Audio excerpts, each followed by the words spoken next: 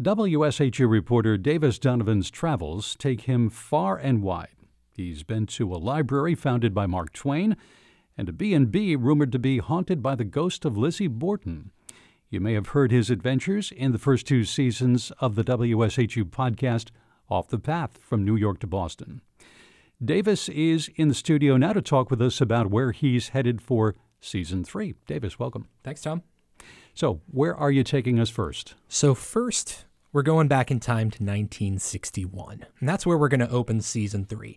January of 1961 in Greenwich Village, New York City, when a young Bob Dylan hitchhikes into town with his guitar and his harmonica, and he walks into a place on MacDougal Street. Oh, so it's where Dylan played his first gig.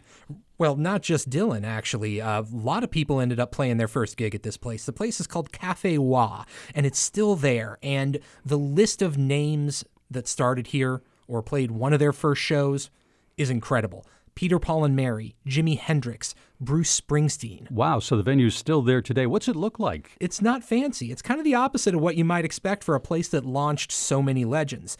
Small ceiling, it's in a basement, and it's tight, it's compact. The stage is actually so close to the tables that if you're not careful, if you're sitting at the tables, you might spill your drink on the stage. I talked to Hap Pardo, who works with the venue, and here's how he described it. It's a very intimate kind of space. You very much get the feeling that you're tucked away in some sort of secret, hidden kind of show. And you're just in a whole nother world for a while. You're in this little hole in the ground on MacDougal Street, enjoying music. Now, is there anything else from Season 3 that you can tell us about? Well, I don't want to give away too much, but one more. Are you familiar with the name Nikola Tesla? Sure, Nikola Tesla. It's a guy who's got his name on a car now, but there are many interesting things about him that I've read, sure. Sure, yeah. Well, 100 years ago or more, before his name was on a car, before, before Tesla, he was the biggest scientist in the world. This is back in the time of Thomas Edison. And in 1901, he went to a little town on Long Island, and he started building this laboratory. A place called Wardenclyffe, 16 acres of land, 100,000 square feet of buildings, and this giant tower.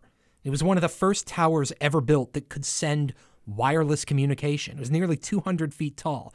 What he wanted to do was he wanted to build a worldwide wireless communication network where people could send messages back and forth, not just sound messages, but still pictures and moving pictures. Does that sound familiar? Yeah, it sounded like he wanted to build the internet.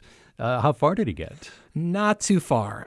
He ran out of money, and the project failed.